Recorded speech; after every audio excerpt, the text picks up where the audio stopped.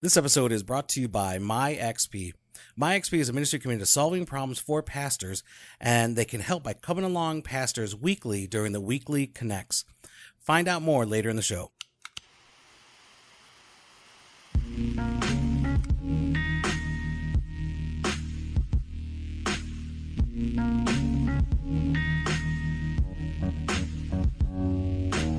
Welcome to Doctrine and Devotion, a podcast exploring Christian faith and practice, and some other stuff from a Reformed Baptist perspective. My name is Joe Thorne. I'm the lead pastor of Redeemer Fellowship in St. Charles, Illinois. And I'm Jimmy Fowler, executive pastor at Redeemer Fellowship. What is going on? Nothing. Nothing, and it's been beautiful. Nothing.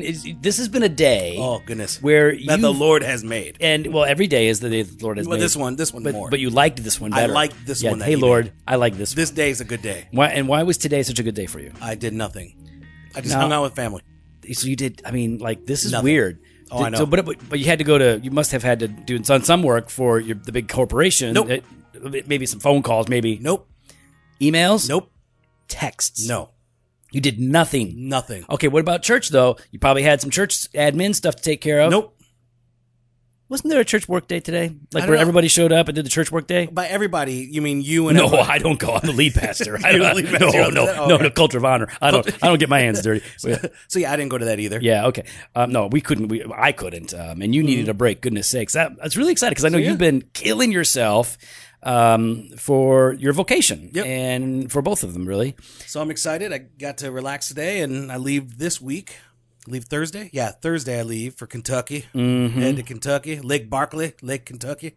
You're going to go fishing. Go fishing. You need to go to Lake of the Ozarks. Oh, is that where I need to go? Yeah, man. Is it good? I've never been Well, there. I used to go when I was a kid with my parents all the time. Every year we would drive down to the Ozarks, Bull Shoals Lake, and cheap cabins, big lakes, lots of fishing. I know you like fishing. I don't, but there's lots of fishing. What were you catching? My dad, you'd have to, I don't know. I didn't do it. You didn't fish at all with your dad? No. Not heck, once? No. Heck no. Why? Why would I? No, It's just. so you it's went terrible. fishing? No, I didn't go fishing. Sorry, you went. I went You went on vacation. Yeah. Your dad's fishing. You just said, I don't want to go with my dad would dad. get up at like 4 a.m. and go fishing. Yeah. Yeah. Yeah. No. Or even in the afternoon. No, or I don't. Early I didn't morning, do that. late Nope. evening. Nope. I would swim in the pool, and I would just chill. That was it. And this was back in the 80s. There was no iPods, iPads, nothing like that. I would just walk around the forest and hang out and chill. I'm not fishing. All right. You know why? Because that? I think it's cruel. Those fish have feelings, and I don't like. I don't So like, you wouldn't eat a fish? No, No. nothing with a face. No. Nothing with a face. Nothing with a Not face? even a fish face. Not even. So hold on. Let's stop what? right there. So What? you don't eat burgers? Chicken Burgers wings? don't have faces. What are you talking about? You dummy. Well, even for fish, Burgers don't have face. There's no face on the fish when it's. There's a face on the fish right there. when it's When you catch it. When you catch it. So because you didn't catch it, That's right. Don't or because count. if you don't catch it, doesn't count. That's right. Your rationale is so Yeah. skewed. No, I am. It's I so I skewed. am a pseudo-selective vegetarian, ideologically, but superficially. Yeah.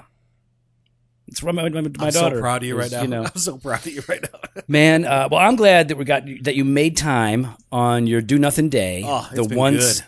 a year day, Yeah. that you Yeah, pretty this much have. God blesses you with to sit down and talk about the 1689, man. Oh, of course, I need I'm this. looking forward to it. I got to do this. You had your birthday. You're 36. Yep. I'm up there. Yep. And did you like what I got you? You didn't get me anything. Stop it. What? Stop it. Okay. What do you mean? Do I like what Do you like got? what I got you? I like the cigars you chose that ultimately I paid for. Which Which is what? The Opus X. okay, so you liked what I got you. Yes, very There you good. go. All right, I'm Very glad. good cigars. I'm glad. I'm smoking one right now, so I really got them for myself. I know you did. This is a really good I cigar. said that to Michelle. I was Thank like, you. I want to grab these. And she goes, yeah, why? I'm like, I'm going to give one to Joe. She's like, oh. What do you? I'm like, yeah, because I know he helped you, and I know he did it for himself so that he can get one. That's not why. That's not why. I didn't think you would give me one because you're usually not that generous. Hey, we're going to talk about the 1689. We are going. Jimmy's actually very generous. Everybody. We are going to finish up chapter 1. We're finally done with chapter 1 of the 1689 on Scripture. Yep. Chapter 1. Today we're looking at paragraphs 9 and 10. Want to start with paragraph 9? Well, yeah, we should start with 9 as opposed to 10. I'll go ahead and start Emphasis reading, though. on you. Yeah, Do you want to I start will with go paragraph ahead. 9? Yeah, So that yes, was the, I that was would the love thing. to. All right. I would love to. All right.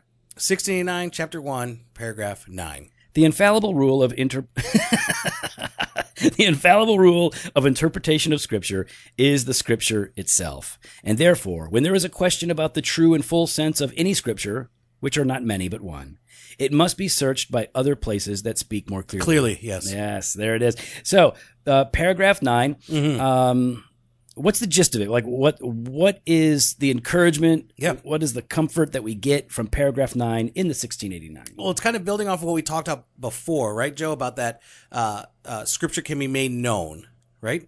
But it's not equally clear. I think we talked about that when we talked about paragraph 8. Am I remember correctly? Yep.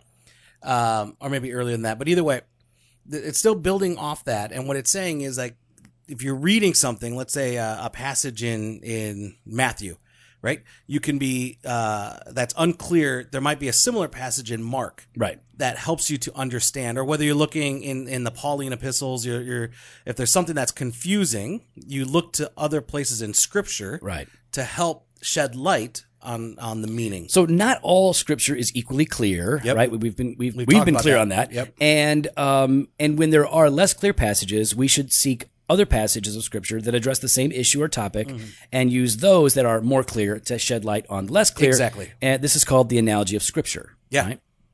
So the analogy of Scripture is this biblical and very much Reformation principle that guides us in making sense of the Bible that we read. So, like, look, there's two tendencies that I see. One is that people will say, like, oh, this is unclear. We're just not going to understand it. We just It's need to a give it mystery. up. Walk away. Mystery.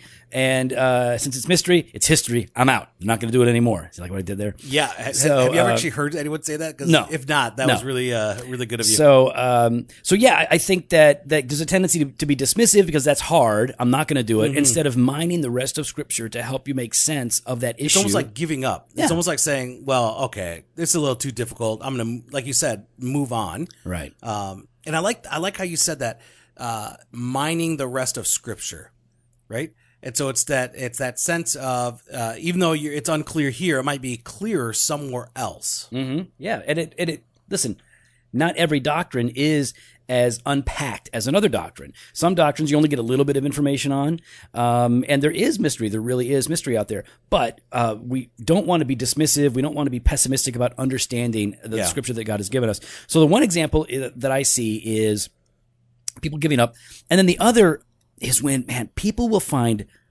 Like, I mean, I'm not gonna call anybody out. I'm not even gonna give a real example.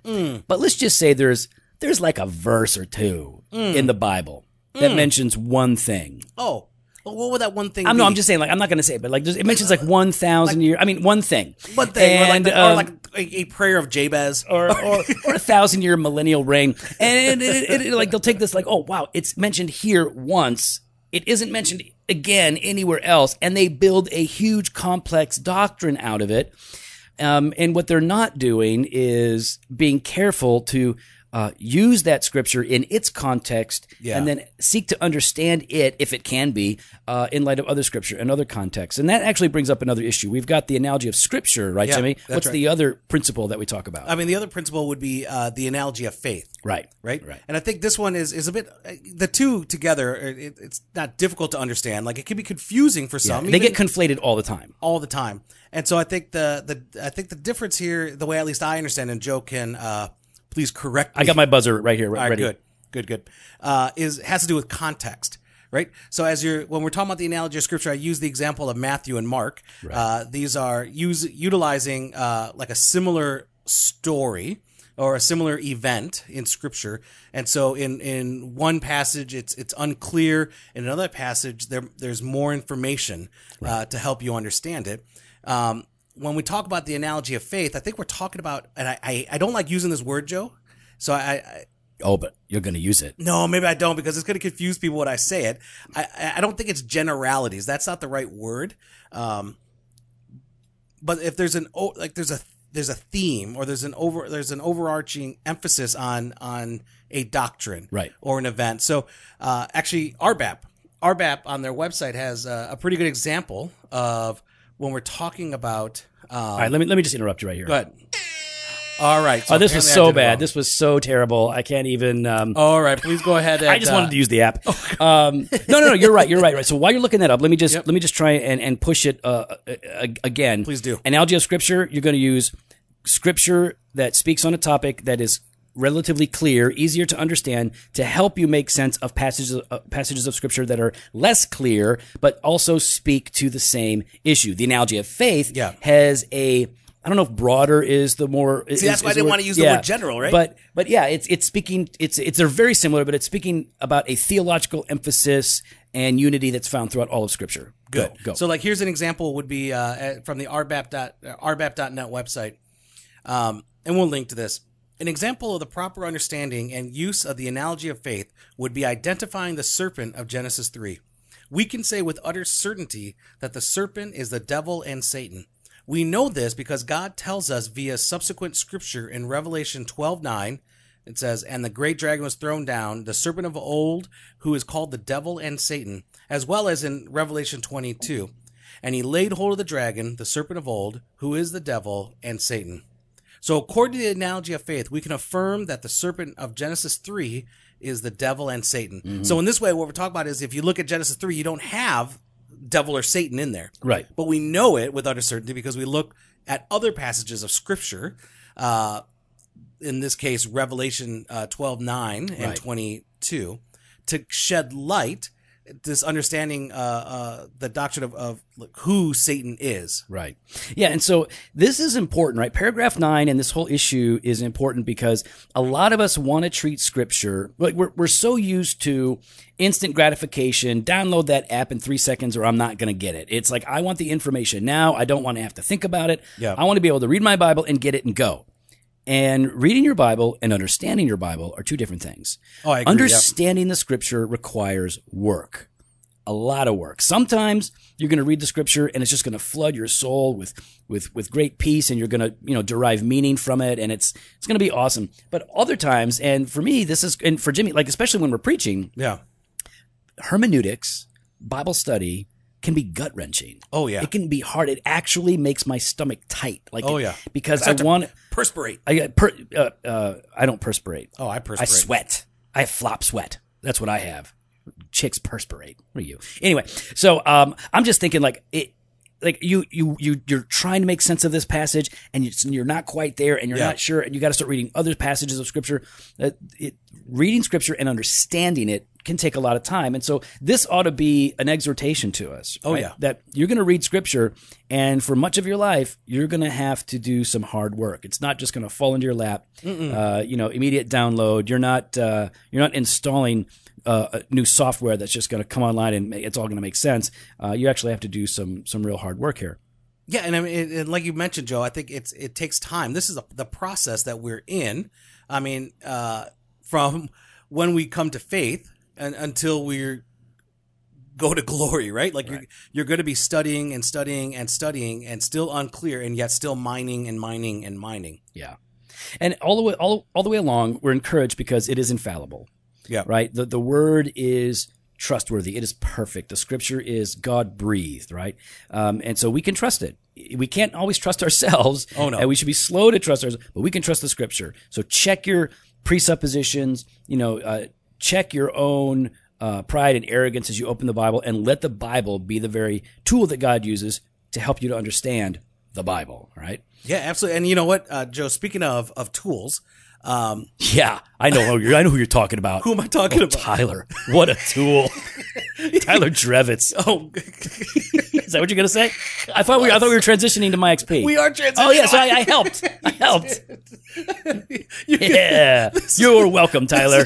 You're a tool. For the week of June, or not the week, for the month of June, the guys over at MyXP have been sponsoring the podcast. And so you can head on over to myxp.church, and they're a ministry committed to solving problems for pastors. And what they do is they connect weekly with people, a 60-minute weekly connect with an experienced executive pastor to outline the current problems and challenges that XP is then going to go to work behind the scenes solving these problems, and they continue to work to help strengthen all your systems and communication. And so, I mean, that's just it. Like when it comes to pastoral ministry, Joe, I think one of the things we've talked about before is it can be it can be lonely. It can be it is daunting. It is a struggle from time to time, and especially for a new church, a young church that doesn't have the elders established yet. Maybe doesn't have deacons established yet. Right. Maybe you're just still trying. You've got your core team, and you guys are all doing the best you can.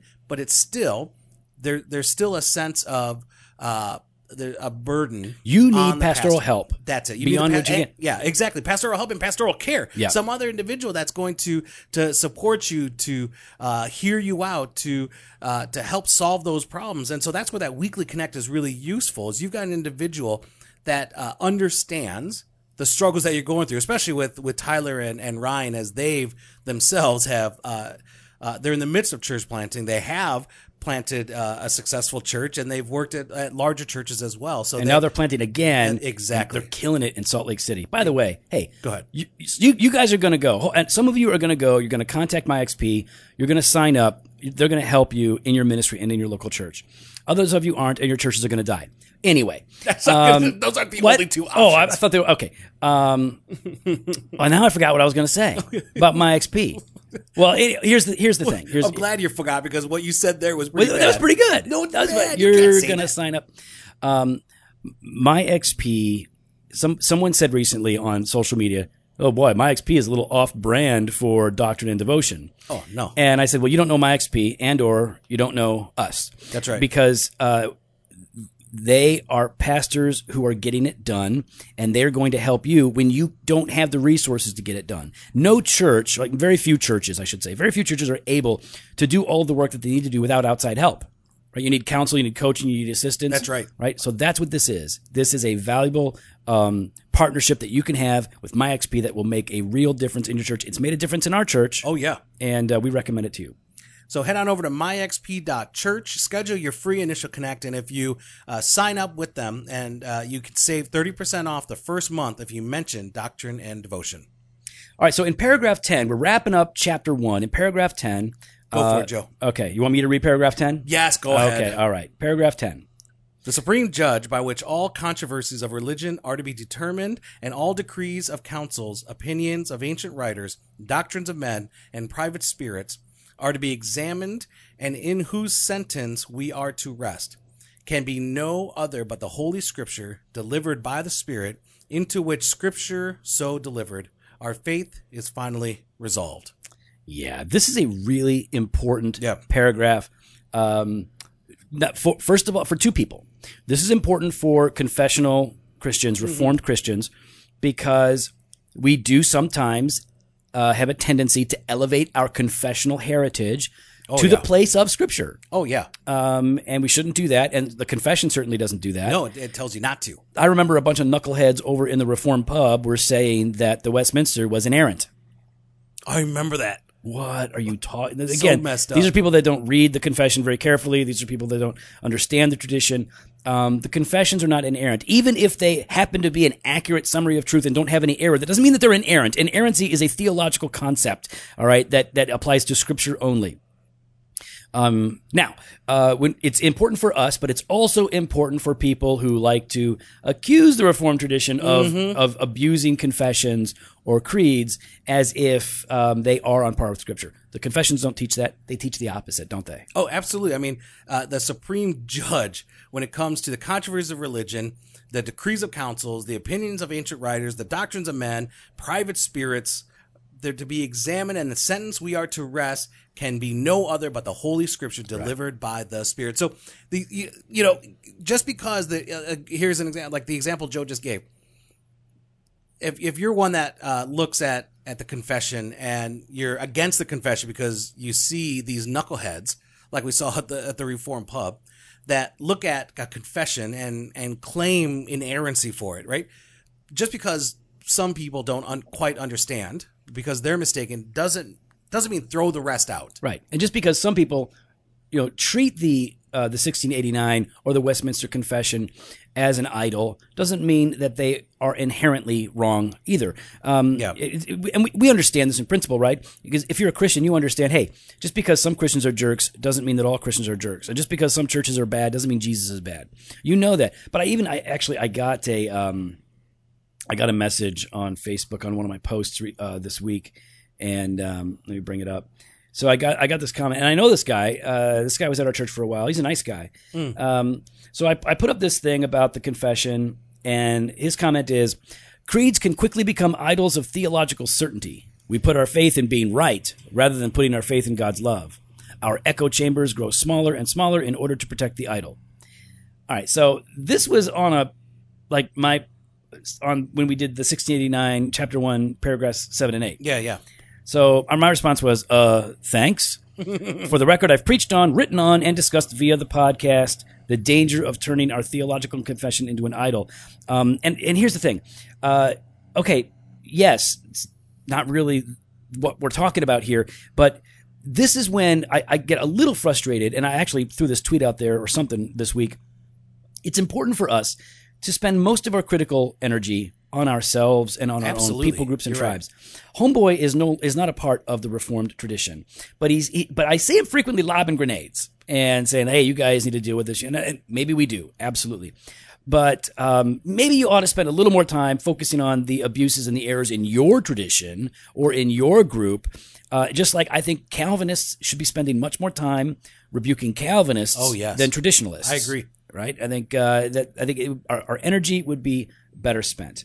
All right, so the 1689 does say that, and it says throughout chapter 1 here, that the Scripture is our authority. The confession is not our authority, right? The Scripture is our ultimate authority. It answers our questions. That's right. It is what should bind our conscience, right? The Scripture, and so we evaluate everything else based on it.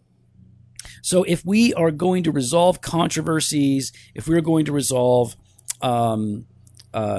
differences of opinion even, we go to the Bible, but that requires something. If we're going to use the Scripture to resolve our differences whenever possible, what might that require of us? Well, I mean, that might require, that's going to require that we read Scripture, that we study Scripture, that when Scripture is unclear in one place, that we search and mine Scripture for better clarity.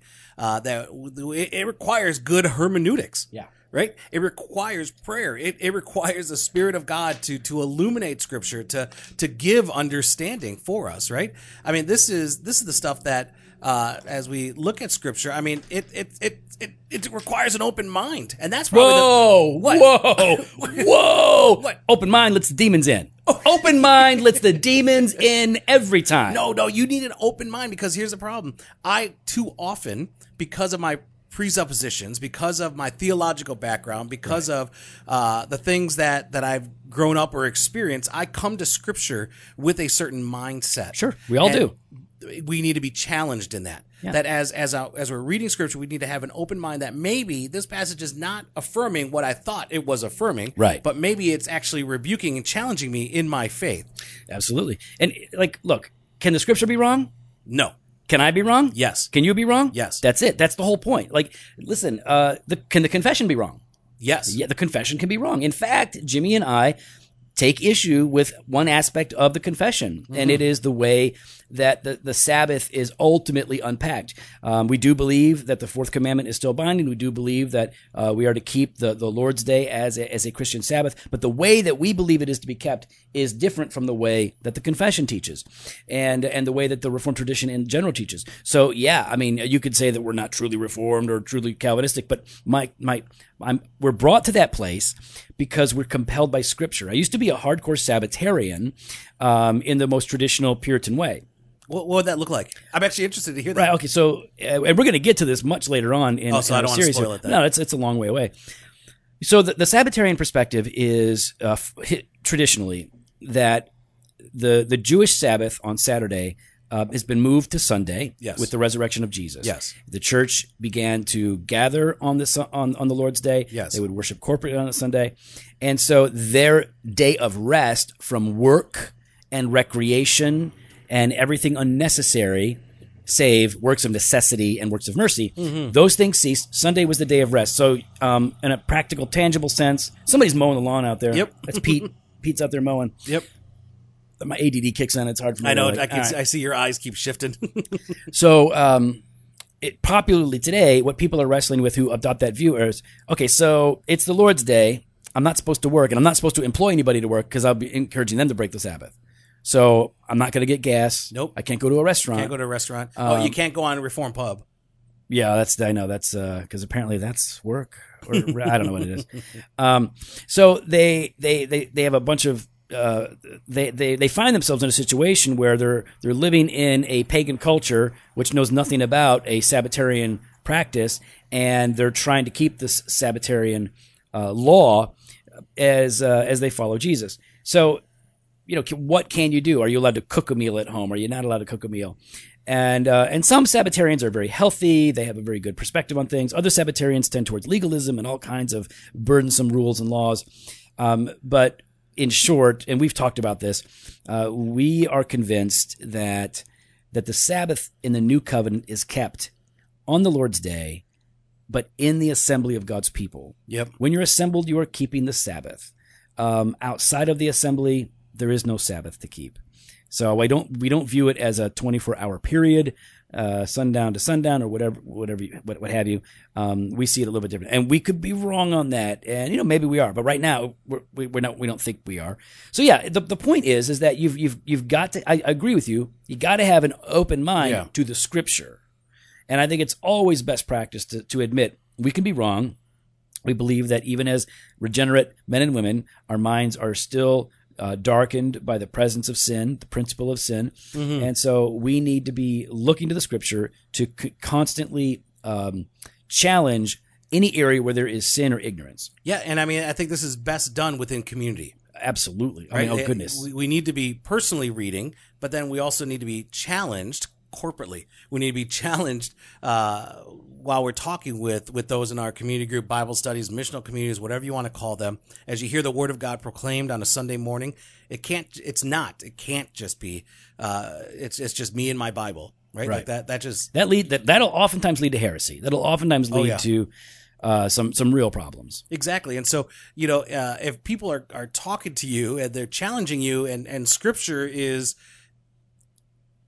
correctly being applied, because people could just throw Scripture out. Oh, yeah, So I want to make sure I make that very clear that heretics and false teachers and the devil love to use the Bible. Exactly. So as you're praying and as you have an open mind, as you're diligently seeking that, then sometimes you're gonna have to change your view. But going about it as a lone ranger, just isn't helpful. Yeah. Isn't edifying. Never go Lone Ranger. Or Tonto. Oh, no, you can go Tonto. I knew you. In this relationship, you would be Tonto. As soon as you would be Tonto, as soon and as I would be the Lone Ranger. As soon as I said Lone Ranger, I'm like, darn it. I was thinking of myself. I was like, great. Yeah, great analogy. Anyway. Love that thing. I'm going to use it next time you preach. Oh, that thing is so awesome. Hey, listen, we hope you guys are enjoying the conversation, and we hope that you're making use of the 1689confession.com. That's the URL. We've developed a website there where you can read the 1689. It's beautiful. It's laid out wonderfully. Easy to read. Works on your phone. It is just awesome. Absolutely. So be sure and look at that. Read that. Share that online if you would. You can follow the 1689 on Twitter and on Instagram. But get into that. Use that. And next week, we're going to be jumping into chapter 2 of God and the Holy Trinity. Boom. Well, you can follow us on Instagram and Twitter at Doc and Devo, or on Facebook /Doctrine and Devotion. You can head on our website, drdevotion.com. There you can contact us. You can sign up for the email blast or hit up the store, jofostore.com, and grab some gear. Fresh pod every Monday and Thursday, blog posts on Wednesdays. Video content sporadically, twice a year, once a year, when we get to it. Later.